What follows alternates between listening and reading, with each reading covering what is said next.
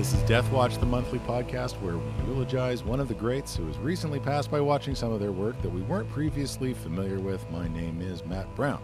I'm Matthew Price. That's correct. Good to see you. It's good to see you, too. Been too long. It feels like it has been a while. Here's what's happening, folks. Yeah. We're friends, Yes. and yet we really only see each other to do the There show are now. Yeah. There are periods Our lives of time. have complicated themselves to the Yeah. point where, in the quest for our own sanity, Yeah. more than anything, we're spending whatever time we're not spending at work or whatever. I think both of us are like, man, let's just cook something. Yeah, man. And take care of myself. You know how I right? spend my weekends? I cook things. I know. I see and I it. read books. Yeah, That's it. and it's great. Oh, yeah.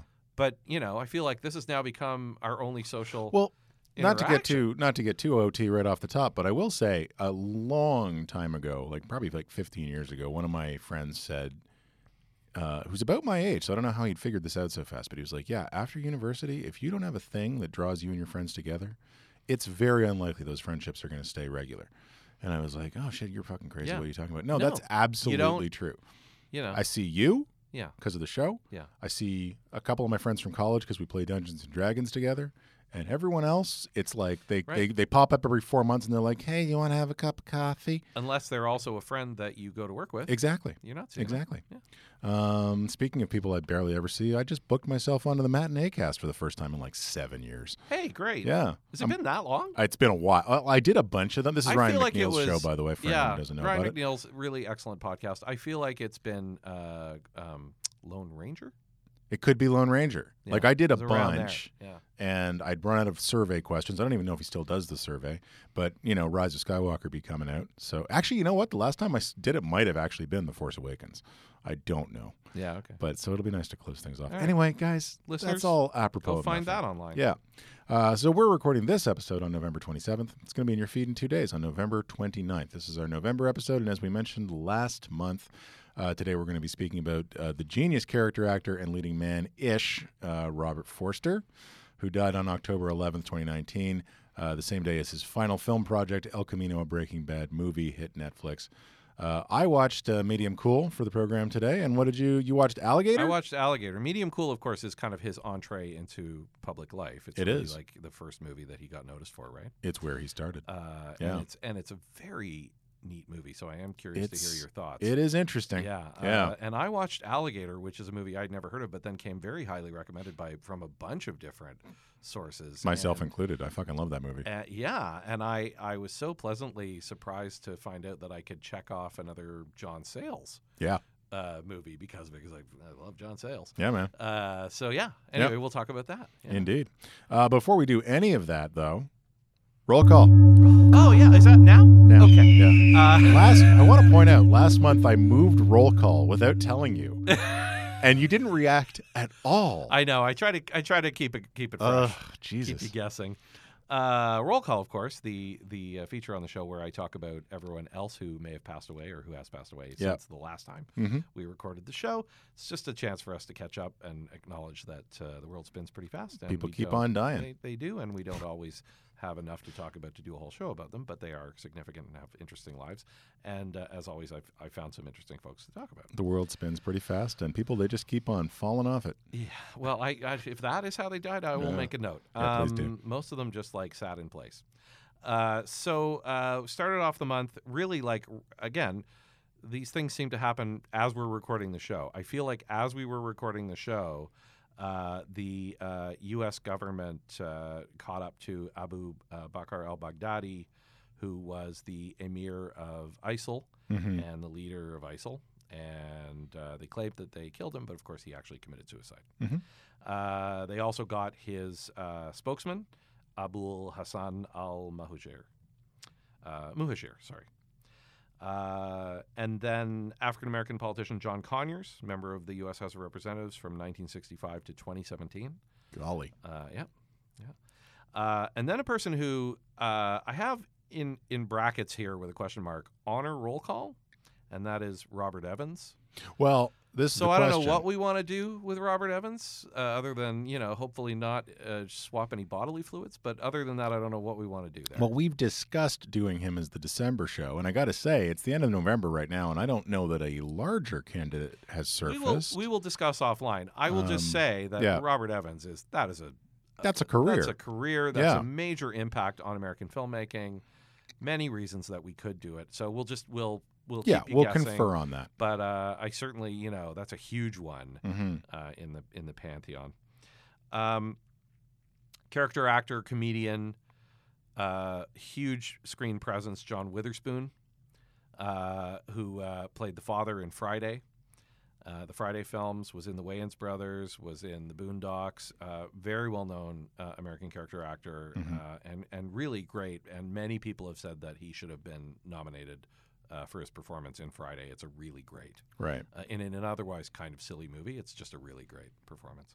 Cool beans. Canadian playwright and writer Bernard Slade, who was 89 and who had, I thought, a fascinating career. He developed The Flying Nun in the 1960s, and then created The Partridge Family.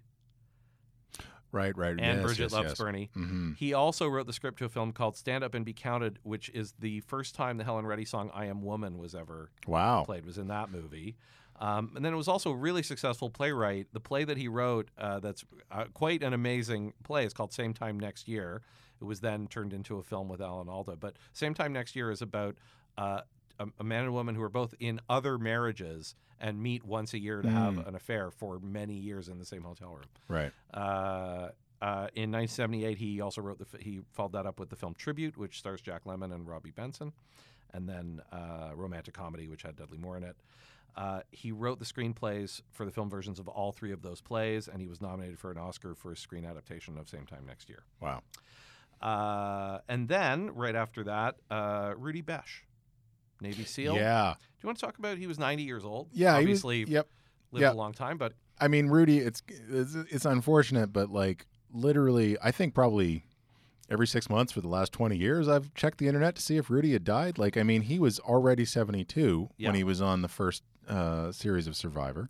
Makes it to the final four by aligning himself very early on with Richard Hatch, who obviously went on to win that. And it was one of those kind of classic television pairings of this fairly conservative older military man and crotchety kind of straight and this laced, flamboyant whatever. nudist gay man, several years his junior. And, you know, they are both, I guess, pragmatic enough that they really couldn't care less about any of the things I just said. They just wanted to win that game. So they partnered up and did quite well. And yeah, I mean, good for him. He lasted all the way till now. So yeah, he was 91 years old when he passed. I believe their Survivor is now on season 800. That's correct. So, actually, I mean, it's interesting because it is literally going into season 40, which I assume is going to be a massive anniversary celebration season. They haven't announced the concept for it yet. But, and obviously Rudy would never have been a part of that because he was far too old and probably couldn't care less. Yeah. But I hope they pay tribute to him in some fashion in the season to come, because he was certainly one of the reasons that show is still on the air 800 seasons later. Yeah. I feel like it's, next to Hatch himself, he's still like probably the best known. Yeah, he's a singular part of that first season. So okay, we'll get back to the list, but I was glad to have a chance to give you a chance to talk about him. Thank you. Gilmore Girls actor Brian Tarantino died from an apparent drug overdose at age 60. He was starring in Amy Sherman Palladino's new series, Marvelous Mrs. Maisel. Anyway, they found him dead in his apartment, unfortunately, in Manhattan. Yvette Lundy, who was 103. Was a member of the French Resistance during the Second World War, and was such a memorable member of the Resistance. She was actually the inspiration for a character in a film in 2009. The film's called Corcoro. Louis Ippolito. This is a resume. 71 years old, American police officer, mobster, and author. Wow. Yeah, that's right. Yeah. I don't know in what order. Yeah. I feel like it was officer first, then later mobster. I mean, the alternative would be far more interesting. It's like The Departed. Yeah. This guy. Yeah. American author Ernest J. Gaines, who wrote A Lesson Before Dying, autobiography of Miss Jane Pittman, and A Gathering of Old Men. Mm-hmm. Jack Conroy, Irish cinematographer. He shot films primarily with I can't remember his name, but he was the DP for My Left Foot and The Field. Oh, Jim Sheridan. Yeah. Thank you. Yeah. British film producer and record executive Nick Powell, co-founder of Virgin Records. He died at the age of 69. He was also the director of the National Film and Television School from 2003 to 2017. In 1983, he and Stephen Woolley founded Palace Productions. They produced The Company of Wolves, Mona Lisa, and The Crying Game, all with Wow. All with Neil Jordan.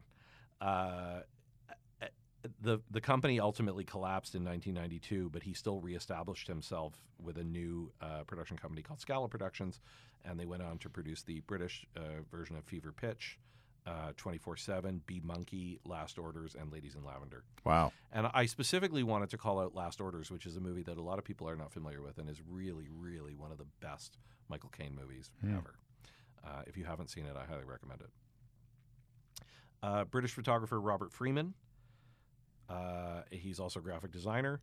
Freeman designed the end credit sequence for the Beatles' first two films and also a lot of the film's posters and promotional materials. He also did the album covers for With the Beatles, A Hard Day's Night, and Rubber Soul. He also, and I thought this was fascinating, he shot the first ever Pirelli calendar.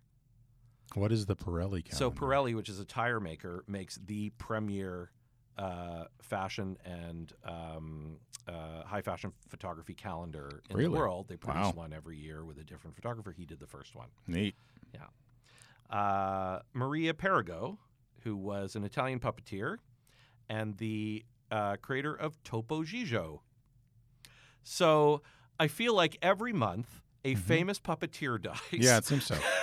Yep. Last month it was the Nestle dog. Yeah. This month it's Topo Gigio, which for anyone older than us is a very well-known, probably the most well-known novelty act in the history of Ed Sullivan. It is a little mouse puppet who was wildly successful in Italy and became the equivalent of a viral sensation in North America whenever it appeared on the Ed Sullivan Show, which at the time was like being on all the talk shows at once. Right. Like you couldn't get to be a bigger star than if you became a big star on Ed Sullivan, right? Anyway, she died Thursday in Milan. She was 95. But kids, Google Topo Gigio. Topo Gigio is most important that if you want to do an actual Ed Sullivan impression, you have to say, and now Topo Gigio. Because that's the like the key intonation of doing Ed Sullivan. Broadway actress Laurel Griggs, who was 13 years old, died of an asthma attack. She made her debut on Broadway at the age of 6. Jesus. In Cat on a Hot Tin Roof. She also holds a record for being the longest-running person to play Ivanka in Once the Musical. So a very sudden, and had been on some television stuff. I think was on an episode of Brooklyn Nine-Nine, and just like freak accident, asthma attack. Yeah. Jacques Imbert, known as Jackie Lamat, who was a French gang leader. He came to prominence in the 1960s Marseille underworld. So basically, he is like the bad guys in the French Connection. He was considered the last godfather. His nickname, Jackie Lamat, means Jackie the Madman in Provençal. He was also known as Pasha and Matou, and in 22 Bullets, a French film released in 2010, based on him, he was played by Jean Reno. Neat. Yeah. James Gustave Edouard Le Mesurier, Order of the British Empire, was the British co-founder of the White Helmets. Oh, Volunteer civil defense organization in the Syrian Civil War. He was a former British Army officer, previously worked with the UN Peacekeeping Force in the former Yugoslavia. He was also director of the nonprofit Mayday Rescue Foundation. He died in 2019 in his home near Istanbul. Virginia Leith, who was an actress, starred in Fear and Desire, the first feature film directed by Stanley Kubrick, before turning to her most famous role, that of the disembodied head in a pan in the schlock classic The Brain That Wouldn't Die. She was Wow. 94. So the brain finally died. It did. Yeah. She died at her home in Palm Springs. Mm-hmm. She was also a contract player at 20th Century Fox. She appeared in Richard Fleischer's Violent Saturday opposite Victor Mature. And she also played Joanne Woodward's sister, who falls for Robert Wagner's Bud Corliss in A Kiss Before Dying. Film producer, Branko Lustig. Yeah. Croatian film producer. He won Academy Awards for Schindler's List and Gladiator. Mm-hmm. He's the only person born in the present-day territory of Croatia to ever have won 2 Academy Awards. Mm-hmm. Started his film career as an AD. He was the location manager for Norman Jewison's Fiddler on the Roof. Yeah. And he was in a concentration camp and won an Oscar. He was. Yeah. Not while he was in the camp, but No. yes. He presented the Oscar to Yad Vashem for Eternal Safekeeping, so it's actually at the Holocaust Memorial, his Oscar. He also, in 2011, he celebrated his bar mitzvah at Auschwitz in front of Barrack 24A. He wasn't able to do it at the age of 13 because he was a prisoner in that barrack. Yeah. So he's the one who, when he won for Schindler's, Yeah. he said it is an incredibly long way from Auschwitz to this stage. Yeah. And yeah, that's an incredible story. Yeah. Yeah. Lawrence G. Paul, award-winning production designer and art director, was the production designer on Blade Runner, among Yeah. other things. He was 81. He had a long history in Hollywood. He designed for films like Back to the Future and Romancing the Stone, City Slickers. He was nominated for the Academy Award for production design in 1982 for Blade Runner. The Oscar ultimately went to the creators of Gandhi, but he later won a BAFTA together with Sid Mead and Douglas Trumbull. 3 years later, he was nominated for a BAFTA for Back to the Future. He was born in Chicago in 1938. He graduated from the University of Arizona. He soon discovered that architecture was just too conservative for him. And after he saw Dr. Zhivago, he decided that he would work in films. Sure. Thomas Spurgeon, who was an American writer, historian, and editor in the field of comics. Most notable, he had a 5-year run as editor of the Comics Journal that sort of cemented the Comics Journal as a legitimate place for criticism and really elevated it to a kind of a new level in people's eyes. I'll tell you what else died this month. It lived briefly and then died. And that is McClunky. Yeah. McClunky, Well, R.I.P. here's the thing. It was there, and then it was not there. I watched it last night, and it was back. What is up I with McClunky? don't know. I was ready to put a nail in that McCloffin. Yeah. All right. Yeah. Okay. Dick Stevenson, who was 89, he was, this does not sound like a notable death. He was a Canadian tour boat operator, but he is credited as being the inventor of the sour toe cocktail. Wow. Do you know what the sour toe cocktail is? Is it a toe in a lemon? It is. The sour toe cocktail began during Prohibition in the 1920s when 2 rum-running brothers were caught in a blizzard. One of them put his foot through a patch of ice and soaked it, and when they got back, his foot was frozen solid. To prevent gangrene, the other one used his axe to chop the guy's toe off. Mm-hmm. He put the toe in a jar of bourbon to commemorate the event and presumably preserve the toe. In 1973, Dick Stevenson found the jar with the toe in it in a cabin. Oh, God. He came up with the idea of the Sour Toe Cocktail Club, an exclusive club with 1 membership requirement. You have to drink To from gain the toe? admittance to the club, you must drink the sour toe cocktail, and the lips of the participant must touch the toe. This happens in the Yukon, in Dawson City. To date, over 69,000 customers have touched the toe. Oh, my God. They are on their 5th or 6th toe. At one point, the toe was stolen. You know, you Americans think the best thing about Canada is the free healthcare. No. No. Well, you need that if you're going to touch the toe Yeah, with your absolutely. lips. We come up with shit like this. Yeah. You ever kiss the cod? It's the other one. Man. I love that we have these traditions that Yeah. are so great. I guess, or you could drink the worm if you're in the States. But Yeah, well. yeah. John Mann, lead singer and a songwriter from Spirit of the West. Who, I don't know what. Speaking you of can Canada. say, Yeah. fuck, man. That's a brutal. That's mental. And 57 and died from Alzheimer's. Yeah. And I if you're of my age or maybe a little older, boy, Spirit of the West is important. Like that's big. Yeah. Speaking high of school Canada, times. yeah. Right? Yeah. I mean, for me, it was university, but like you literally, I don't think there was a bar in Kingston that you could get out of on a Friday or Saturday night without Spirit of the West being the last number. Yeah. Yeah. And I mean, sorry, Home for a Rest. Home for a Rest being being the last number. Yeah. And the other songs too. I mean, they're just great. And the idea of putting kind of folk instruments, traditional instruments, front and center into pop music in that way, really impactful and sorely missed.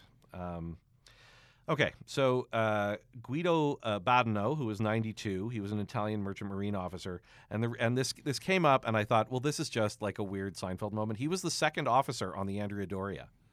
Wow. So, like, I don't know if he would have let George into that building. I feel like he wouldn't have. There are still people who survived the Andrea Doria that are still with us. Jake Burton Carpenter, who was mostly just known as Jake Burton, he was an American snowboarder, and he founded Burton Snowboards, which, if you've snowboarded, you've probably used a Burton snowboard. Michael Pollard, who was a character actor, probably best known for playing C.W. Moss in Bonnie and Clyde. But geez, I don't think I knew that guy was still alive. Yeah, he was born in 1939, so he was 70. He got a Best Supporting Actor nomination for Bonnie and Clyde. He was in an episode of the original series of Star Trek, the one with the all-child planet. The episode's called Miri. He played the leader. Yep. My personal favorite in 1987, he played the role of the inquisitive volunteer firefighter Andy in the film Roxanne, which, for my money, I don't think there's a funnier performance in that movie, which means there might not be a funnier performance in the 1980s. Wow. He's like fucking amazing in Roxanne. The following year, he played Herman, who was the homeless man who thought Bill Murray was Richard Burton in the movie Scrooged. And my personal favorite credit for him, in 1989, he was on the then series Superboy playing Mr. Mxyzptlk. Because he totally looks like that How dude. do you pronounce that? Mxyzptlk? Mxyzptlk, I think. Just try saying it backwards and he'll come and tell you. I'd rather not. Cartoonist Gahan Wilson, who was 89. And I don't know. If you don't know everything about Gahan Wilson, Google it. But that's, it's pretty serious. We can't really describe his artwork here on the show. It's an audio show. Yeah. You do some Googling. I will say that's, there are very few cartoonists or really artists of any kind where, like, you only have to see their work for a second and you know exactly who it is. Arthur Ronald Marks, who was an American film and television director, writer, producer, and distributor, best known for work in the blaxploitation genre. He directed Bonnie's Kids, Detroit 9000, Friday Foster, Bucktown, The Monkey Hustle, and JD's Revenge. Started off working on Perry Mason. He also directed episodes of Starsky and Hutch, Mannix, I Spy, Dukes of Hazzard. Lots of stuff. Yeah. Also, those blaxploitation movies, not that great. Oh, all right. Detroit 9000 is pretty good, but yeah. Friday Foster and Bucktown, I was always like, God, why do those exist? This one I thought was, again, sometimes I run across someone who's died and then it's really the story of their life that's like so fascinating to me. So this needs to be a movie. Oliver Albert Ollie Croft, Order of the British Empire, born 1929, died now, so 90 years old. He was, and it starts off, you're like, I guess this is something. He was a darts administrator and the founder of the British Darts Organization. And I was like, okay, well, that's something. Anyway, he apparently was one of the most influential protagonists in darts for almost 4 decades, having set up and run the British Darts Organization from its inception in 1973. And here's where it piqued my interest, until he was voted off the board in August 2011. Wow. And I was like, voted off the board? What's that about? The split in darts refers to an acrimonious dispute between the professional darts players and the game's governing body, the British Darts Organization. In 1993, the players were very upset by the game's big decline in television coverage from 1989 and the early 90s, and by what they saw as the inability to reverse that decline, culminating in 16 top-ranked players, including every previous world champion who was still active, leaving the darts organization and forming the World Darts Council, which is now the Professional Darts Corporation. But Croft and his organization proceeded to ban the rebel players from playing county darts. Croft is quoted as saying, "I don't owe any dart players a breath mint." How is this not a Ford versus Ferrari style movie at this point? Jesus. The split in darts is its own Wikipedia article. That's incredible. Yeah. I was like, this is something, right? Who else died? Oh, right. Koala bears. They're dead. They're gone. Fuck.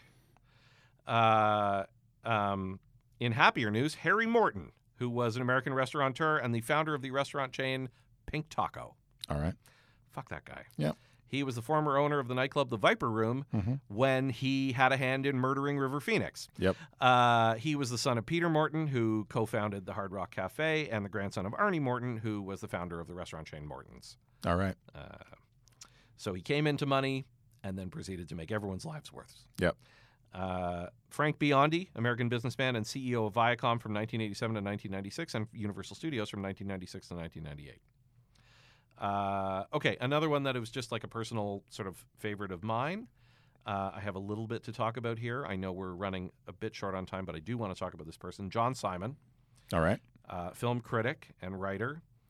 John Simon is, in my opinion, the best writer ever to hate the things he wrote about. Uh-huh. He wrote the best scathing reviews that you will ever read. He is the opposite of Roger Ebert. Mm-hmm.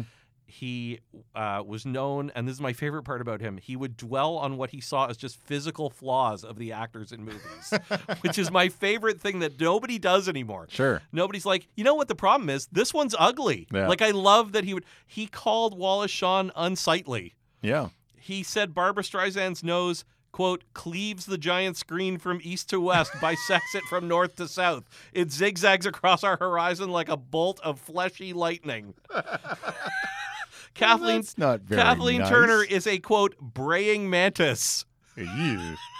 In his memoir, Life Itself, Roger Ebert wrote, I feel repugnance for the critic John Simon, who made it a specialty to attack the way actors look. They can't help how they look any more than John Simon can help looking like a rat. According to the New York Times, in his 1972 collection of reviews, Reverse Angle, he discusses 245 films and recommends 15 of them. Wow. Yeah, love this guy. Why the fuck did he have a job? I know, because his writing is impeccable. Huh. Like, that's the thing. His writing is impeccable. Yeah. He just hates everything. He's like, that's my favorite thing about reading. You don't have to agree with him. It's just great, great, great writing. Right. Cultural criticism for Simon was never a popularity contest. As he put it, critics are off after something far more elusive, pursuing their own reactions down to the rock bottom of their subjectivity and expressing them with almost a Western artistry so that what will always elude the test of objective truth will at least become a kind of art, the art of illumination, persuasion, and good thinking and writing. This is his review of Star Wars. Oh, God. From 1977. All right. I sincerely hope that science and scientists differ from science fiction and its practitioners. Heaven help us if they don't. We may be headed for a very boring world indeed. Strip Star Wars of its often striking images and its highfalutin scientific jargon, and you get a story, characters, and dialogue of overwhelming banality, without even a future cast to them. Human beings, anthropoids, or robots, you could probably find them all more or less like that in downtown Los Angeles today. Certainly the mentality and values of the movie can be duplicated in third-rate non-science of any place or period. All right, great. I am sorry he's gone. He was still writing reviews. Jesus. Yeah. What was his last review? Do you know? I don't, but we should find it. Find out. But I was going to make a suggestion that maybe Yeah. we would do him and just pick some of the reviews we disagree with most strongly Holy and do those films. shit. Because I kind of feel like that That's would be a not bad. great way to do it. Anyway, we'll okay, talk. only if we can read the review. Yeah. There are on some the book show. collections of Yeah. his film reviews at the public library and stuff. So I thought we could like go through, find some choice ones, and photocopy them and read them. Yeah. Only a few more to go, and then we were done. Just two more, really. So one is Howard Cruz, who was an alternative cartoonist. He died just a couple days ago. Very well known, one of the first cartoonists, underground comics cartoonist, who explored gay themes in his comics.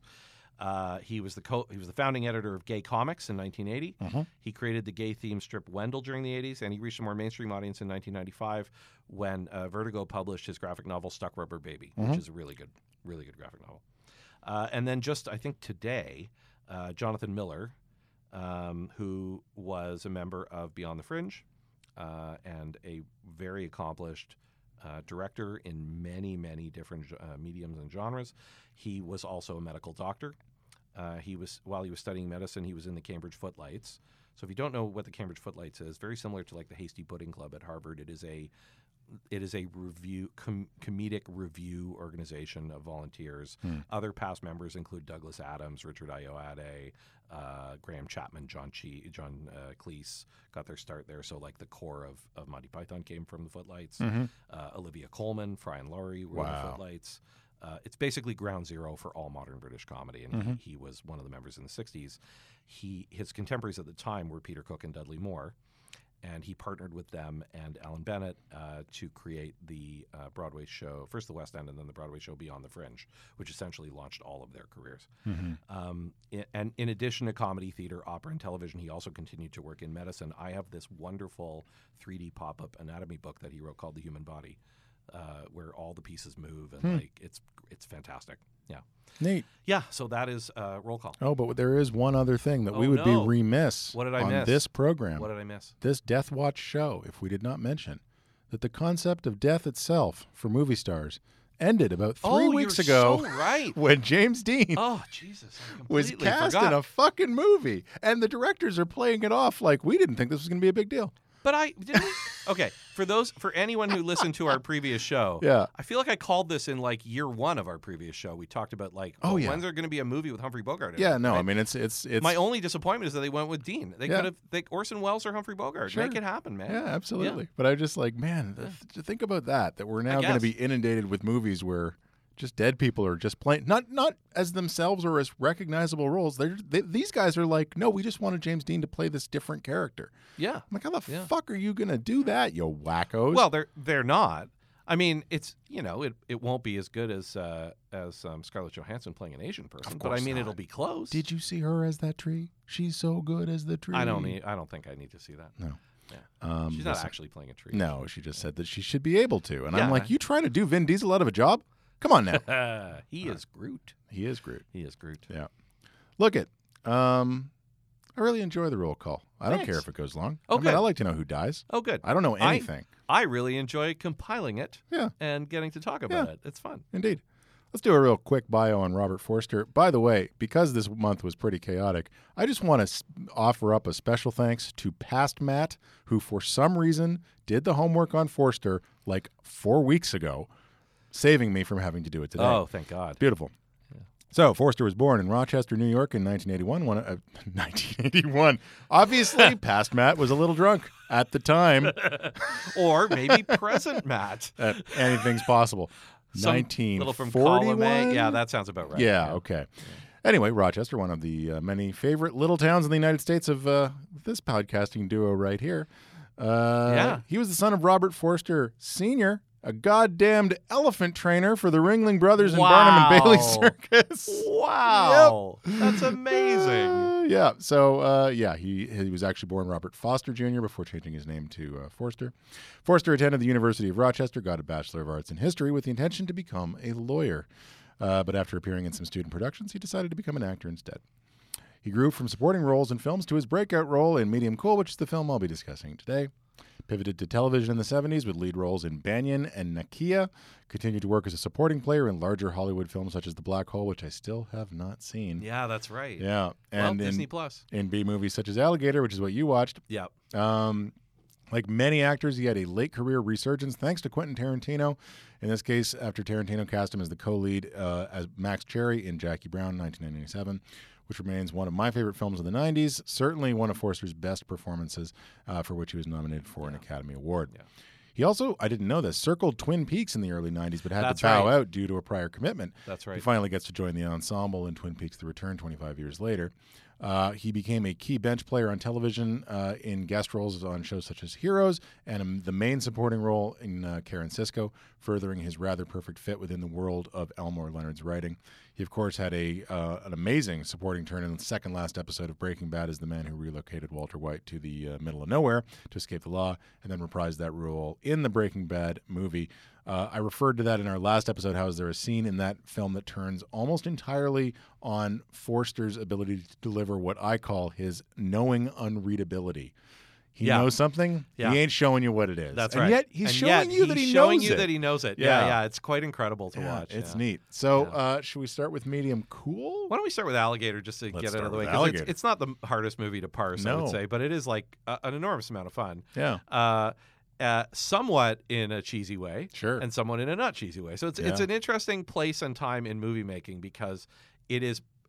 I think what struck me about it was, and I'll kind of set the scene of what the movie is, but it was made just prior to home video becoming a thing. It was made in kind of the last throes of there's movies and there's TV. Yeah, they're very different in terms of how you approach them.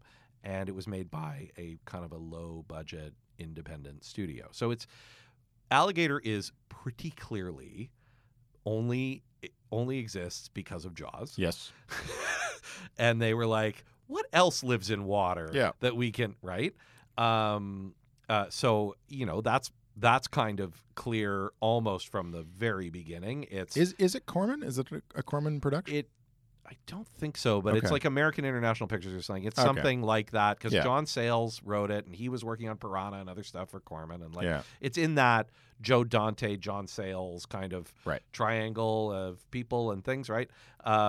It's Louis Teague is the director. I mean, it's like it's all around that kind of, that little Louis Teague, Fuck that guy. Yeah, but I'm saying like it's these are like there is this. I think Demi would have been in that group. There is just this little sort of like cohort of guys, mostly white dudes at the time, but who are sort of like.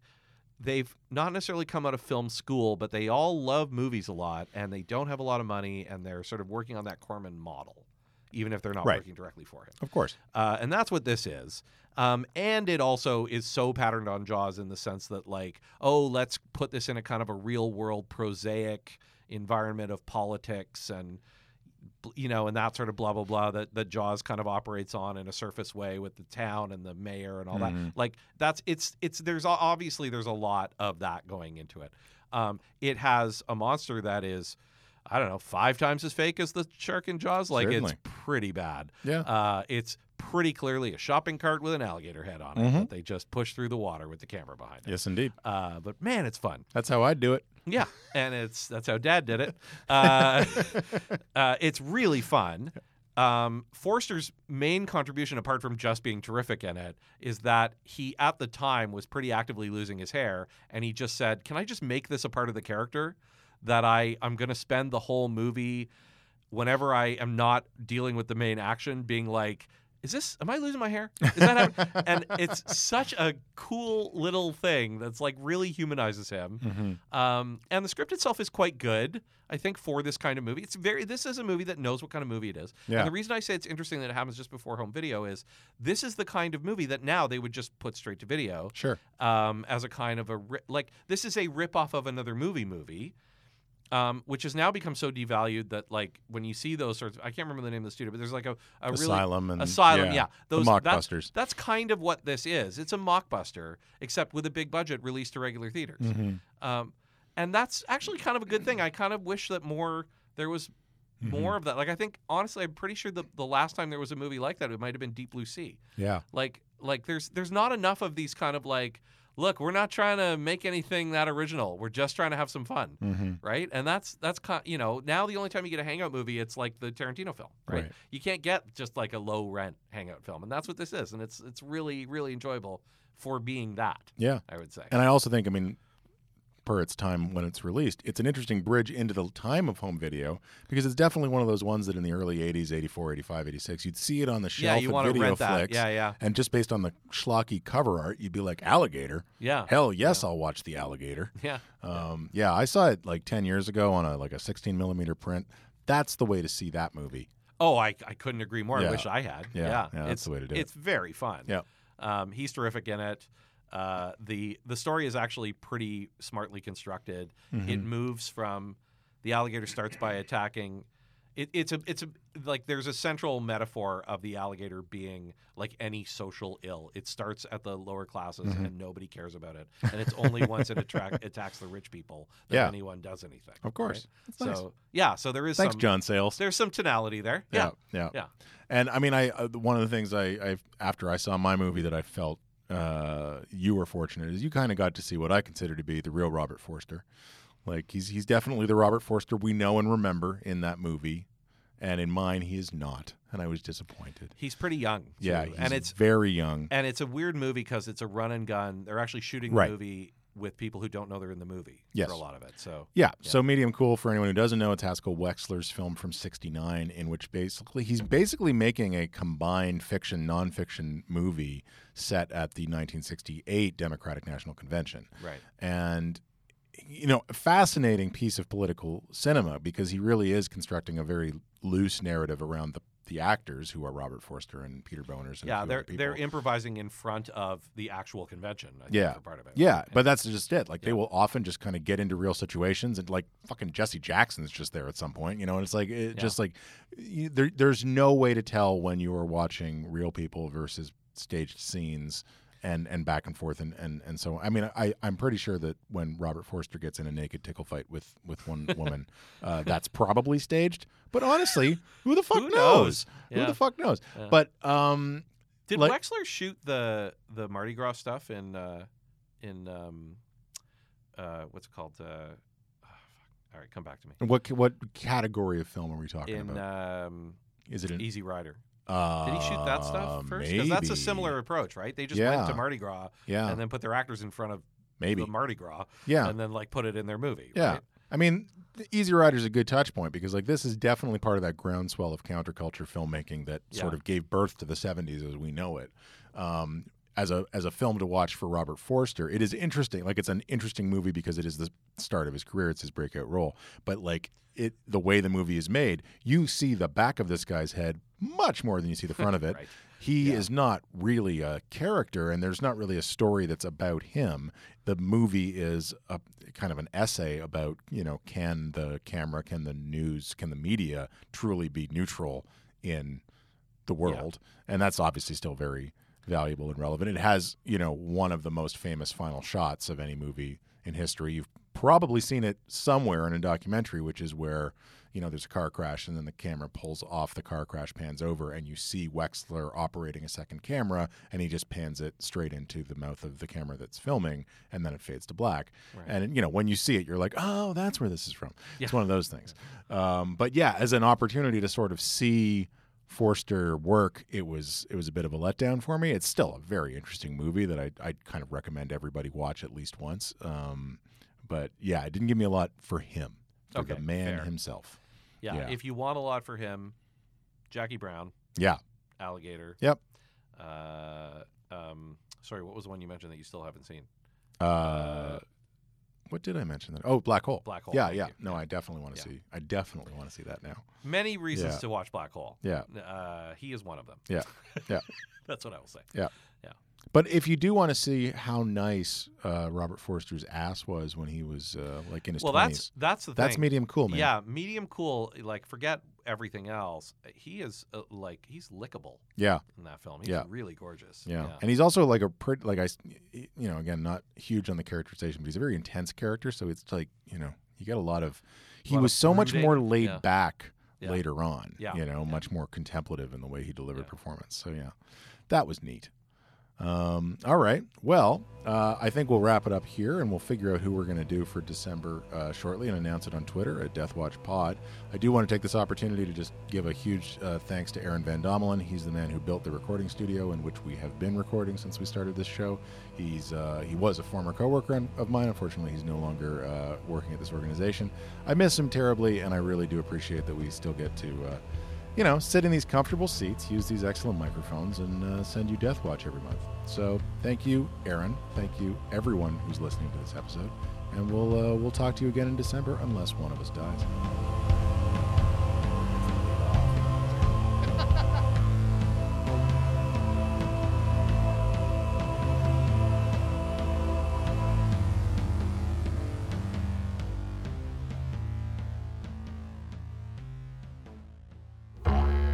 Tedrick.